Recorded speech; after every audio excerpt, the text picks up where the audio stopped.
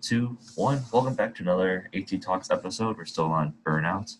Burnout's topic 2. Topic 3 will be in a couple of days. I put a poll out on Twitter. It's pinned on the AT Talks page, and then I shared it on my personal Twitter page. But today we have Sarah and we have Eli, and we're going to be talking about burnout. So the floor is open. Whatever you guys want to say, go for it. All right. No, I appreciate it, Thomas. Sarah, if you don't mind, I could lead the charge if you don't mind. Go for it.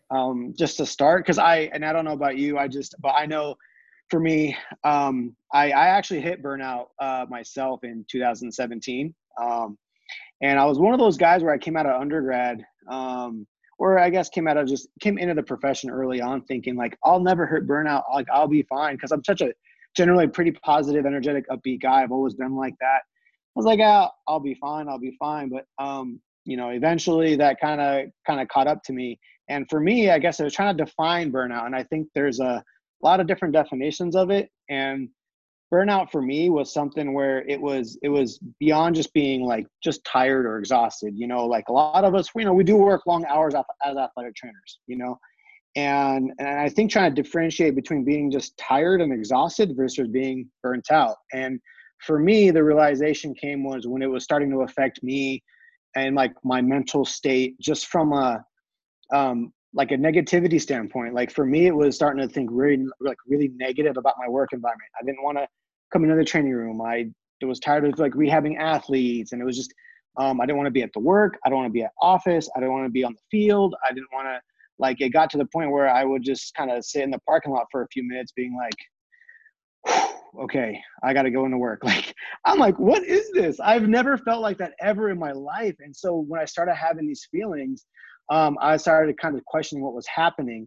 And then for me personally, like I started cutting out like relationships in my life. And so for me, I'm a very social person. I love people very much. And I love connecting with people. And for me, I kind of disappeared off of, social media for a while, for a number of years. And I disappeared off of text messaging and phone calls and everything. So for me, it was something where if you're kind of not, on social media, you're not doing any of the texting or phone calling, then like there's no outside connections at all. I had a couple of friends I was talking to during my burnout phase, but which is basically kind of how I made it through. But, I think people try to correlate with working a lot of hours into burnout. And I don't think it's necessarily the fact. I think it's, you really got to spend time understanding, like, why do you feel burnt out? Is it negatively impacting you emotionally, negatively impacting your relationships? Is it negatively impacting your mindset and just, causing you to just have a negative mindset in general versus like, oh, I'm physically tired from working 80, 90, 70 hours or whatever amount of hours per week. You could really love what you're doing and you could do it for 80 hours a week and not really be burnt out. You can be tired, but I don't think you'd be burnt out. So I think it really depends on understanding kind of why you're feeling the way you're feeling.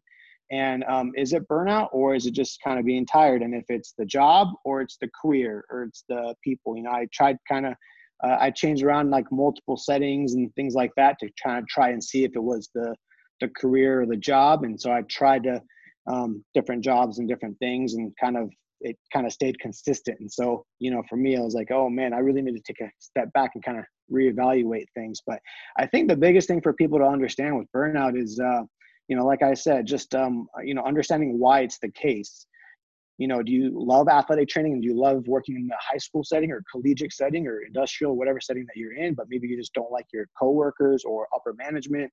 That's kind of one thing. So I think really trying to focus and kind of narrow in on the why, I think is super important. And then addressing those whys and, changing some variables here and there to kind of help you kind of navigate through and figure out exactly why, if you're not, if you don't have all those variables figured out early on. So that was kind of I try to kind of keep it short and sweet because I can go on forever about it, but I don't want to take up all the time, but I do want to kind of give, Sarah a chance, kind of hear your thoughts on burnout and kind of, if you, I don't know if you or you've heard somebody that's going through it or you yourself have. Yeah, so I hit a burnout point twice, once as an undergrad Really? student and once as a professional. Okay. As an undergrad student, I was at a point where I hated the setting I was in. We were at football camp. It was the people around me were miserable. They were being miserable. And Mm, I just realized like I didn't think I could do it. I called my cousin, who is also an athletic trainer and a little bit older than me. And she okay. kind of said, "This is not your setting. This is not your spot. It's your first, it's only your second rotation.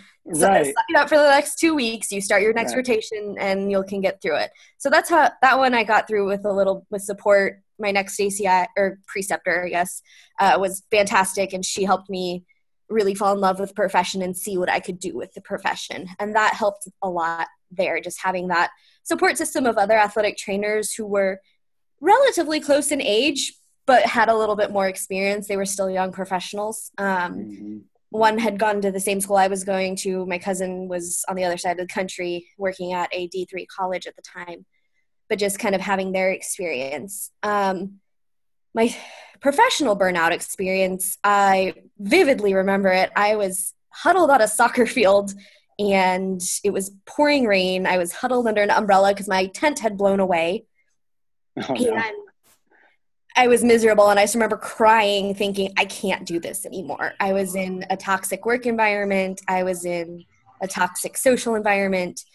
Everything around me just wasn't a good environment. And like you said, it was very much, it wasn't just I was tired, because I was tired because I'd been working for 5 weeks straight without a single day off at that point.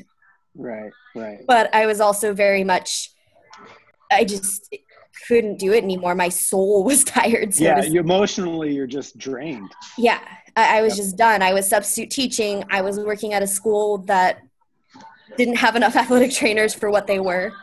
Yep. And it just got to the point to be too much. Luckily for me, at that point, I already knew I was getting ready to move to Indiana from Arizona. And I was like, okay, you know what? See how this next setting goes, see how this change goes, see how being in a spot where you have family to support you, because I didn't have any family in Arizona, and kind of see how that goes. And that really helped me, just having that support system.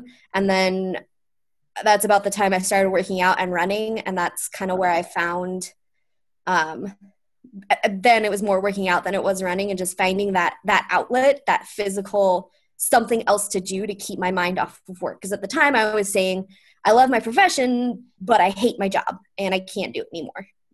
Yep. Yep. That's good that you realize that. Yeah.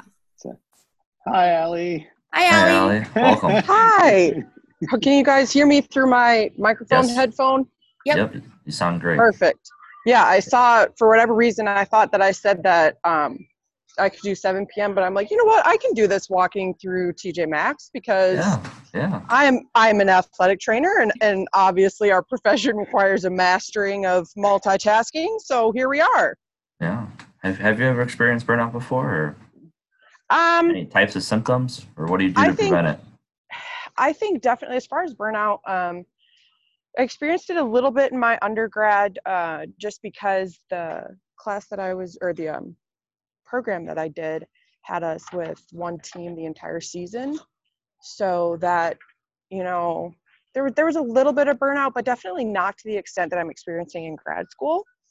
Because now, you know, being a GA, it's 40 hours a week, 40 plus hours a week, on top of, you know, having to take a full slate of graduate level classes. So that's definitely been a challenge. I think the best way that I navigate it is definitely by creating like a good community for myself, with other athletic trainers who have experienced it, even, you know, outside of athletic training, all the way to just kind of like the people I surround myself with. Like, are they people that, you know, help my, you know, kind of like help my soul to like recharge and everything after work, or are they people that just make me more stressed?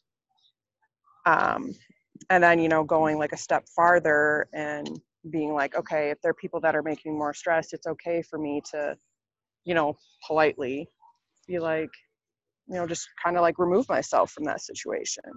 I think it was definitely a learning curve as far as it's okay to say no to things, and B, make time for yourself, make decisions that, may be considered quote unquote selfish, but in the end, it's what's best for you and your health and what can help you to do your job the best way.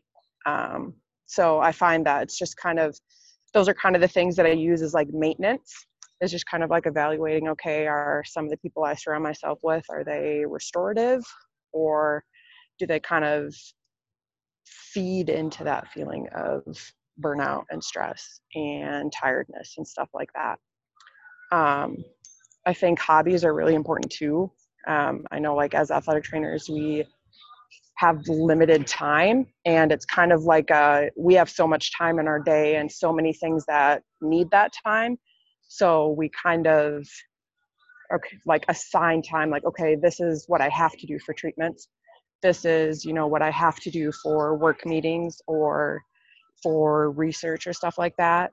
And I think one of the first things that kind of goes is that personal time, like that me time of, okay, let's, if I like to paint, let's set aside like an hour on this day to paint, or even 30 minutes, or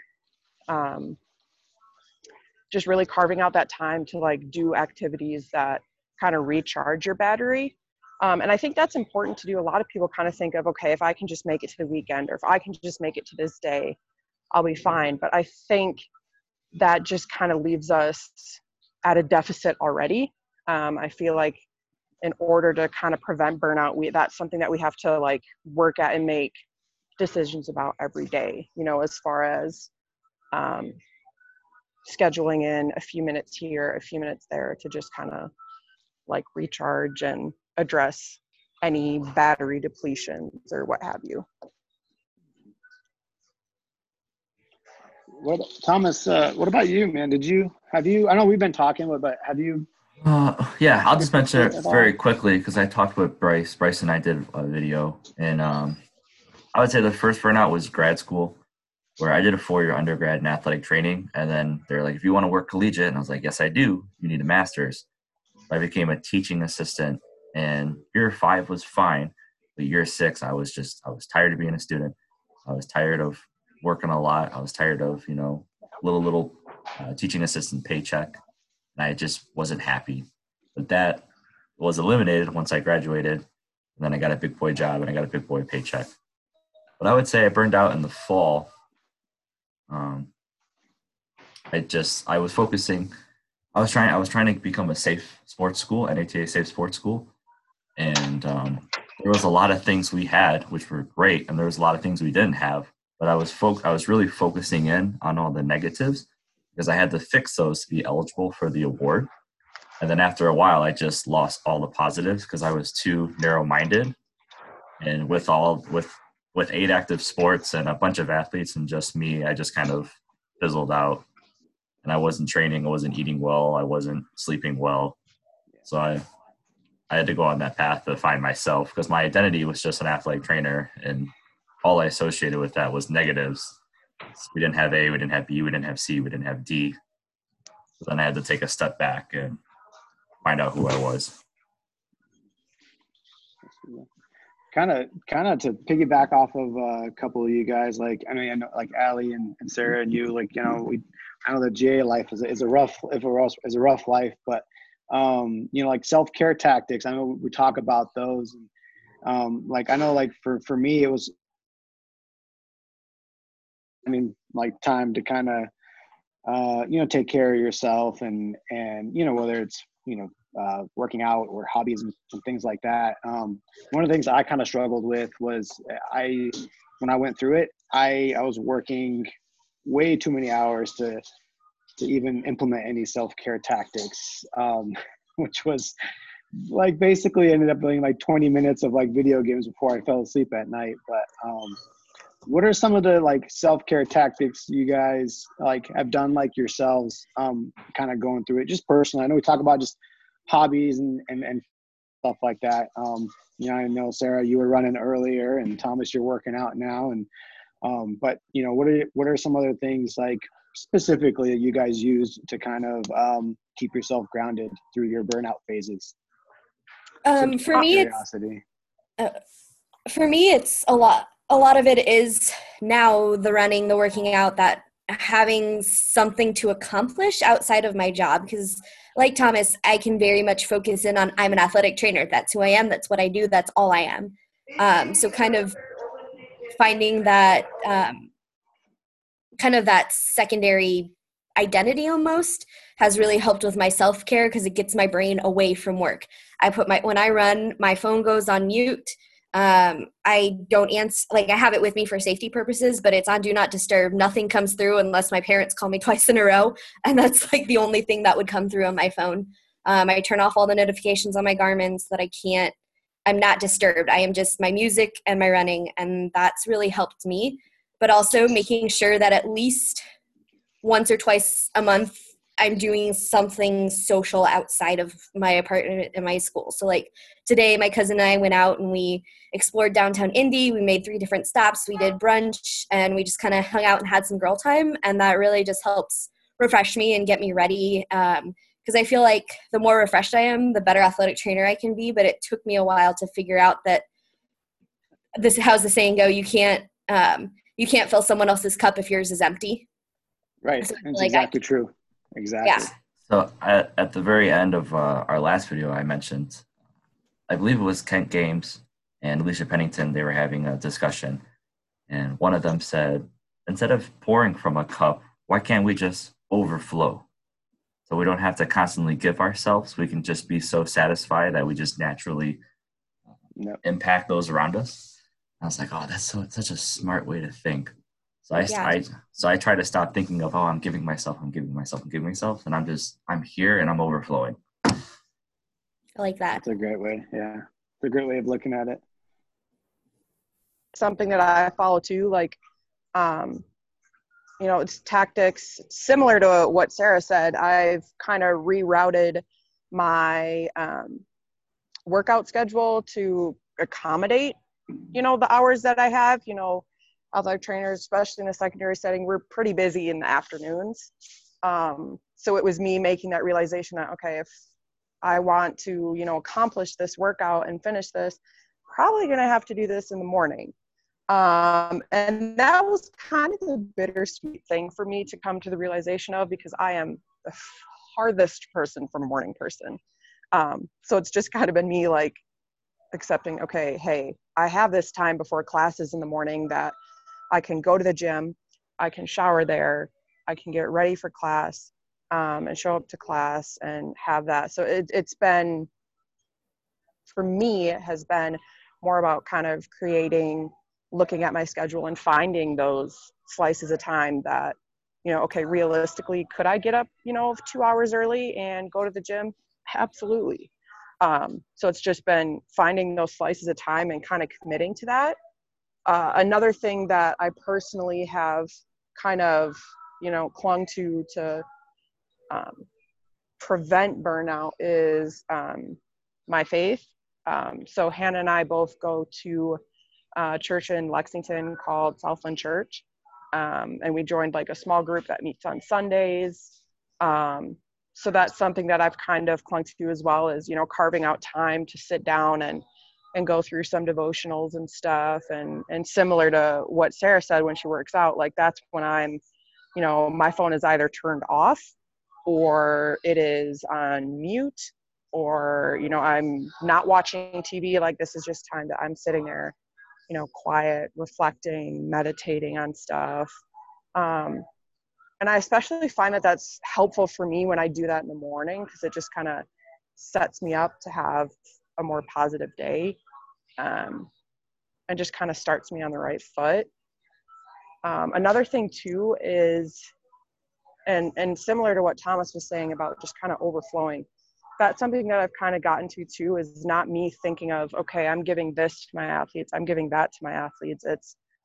I love being with my athletes. They make me laugh with the silly stuff that they say. I love, being able to be around them and being able to just kind of, you know, see them progress, see them, like, that's the stuff that just kind of like, even though it's my work, it just kind of comes in and like recharges me. So like I'll find days that, you know, when I'm sitting at home by myself and I don't have to go to work for whatever reason, I'm just kind of sitting there like staring at the wall, like, okay, I don't have that, you know, I don't have that peace anymore. So that's when I turn to my other self-care things. But I think that's definitely, you know, is not necessarily seeing of, hey, this is me at work. You know, I'm like, hey, this is me with, you know, young people that I really have a chance to, you know, communicate with, connect with, create a positive environment for them. Because what I found is creating a positive environment for my athletes has also created a positive environment for me. So just kind of, they really go hand in hand, you know, like when an athlete has a success, it's a success for me. That's how I view it, you know? And so, I think all of those things kind of go hand in hand of generally how I approach burnout.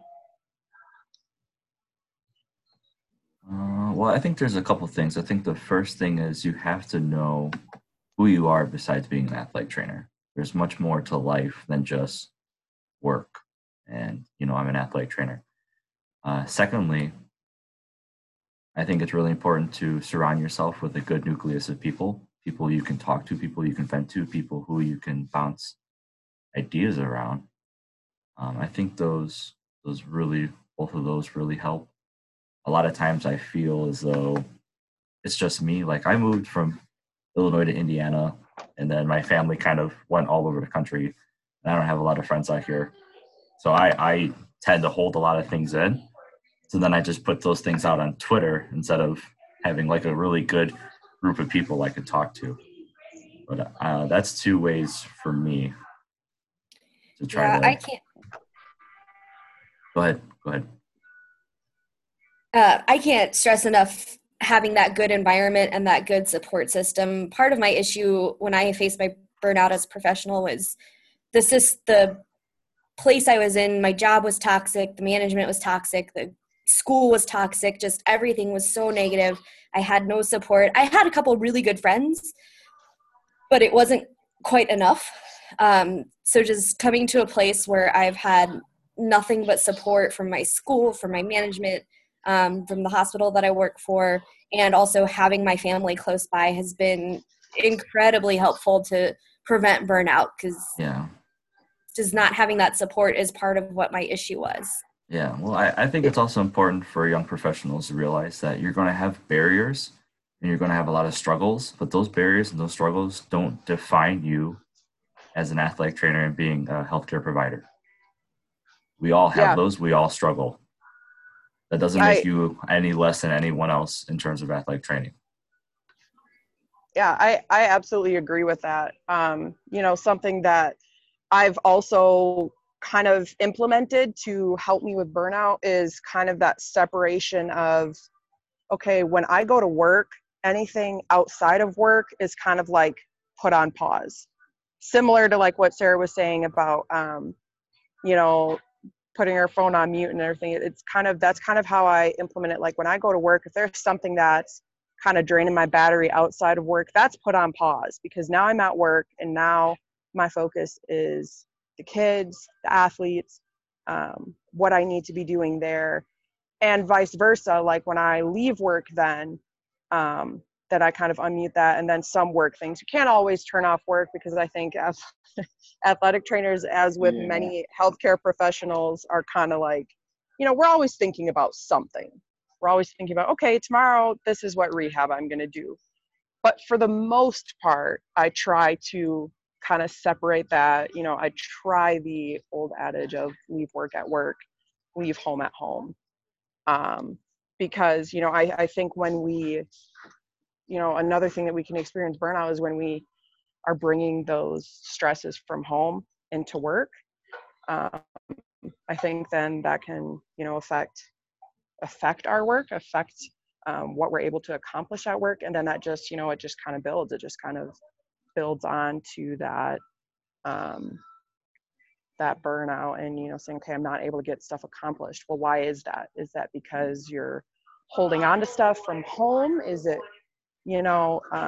so I found that that's been really instrumental to me because I was fortunate to go to undergrad in my hometown. So for, 5 years and then all my life, I had my parents, my family, everyone was right around, 5 minutes away. I would have dinner with them multiple times a week.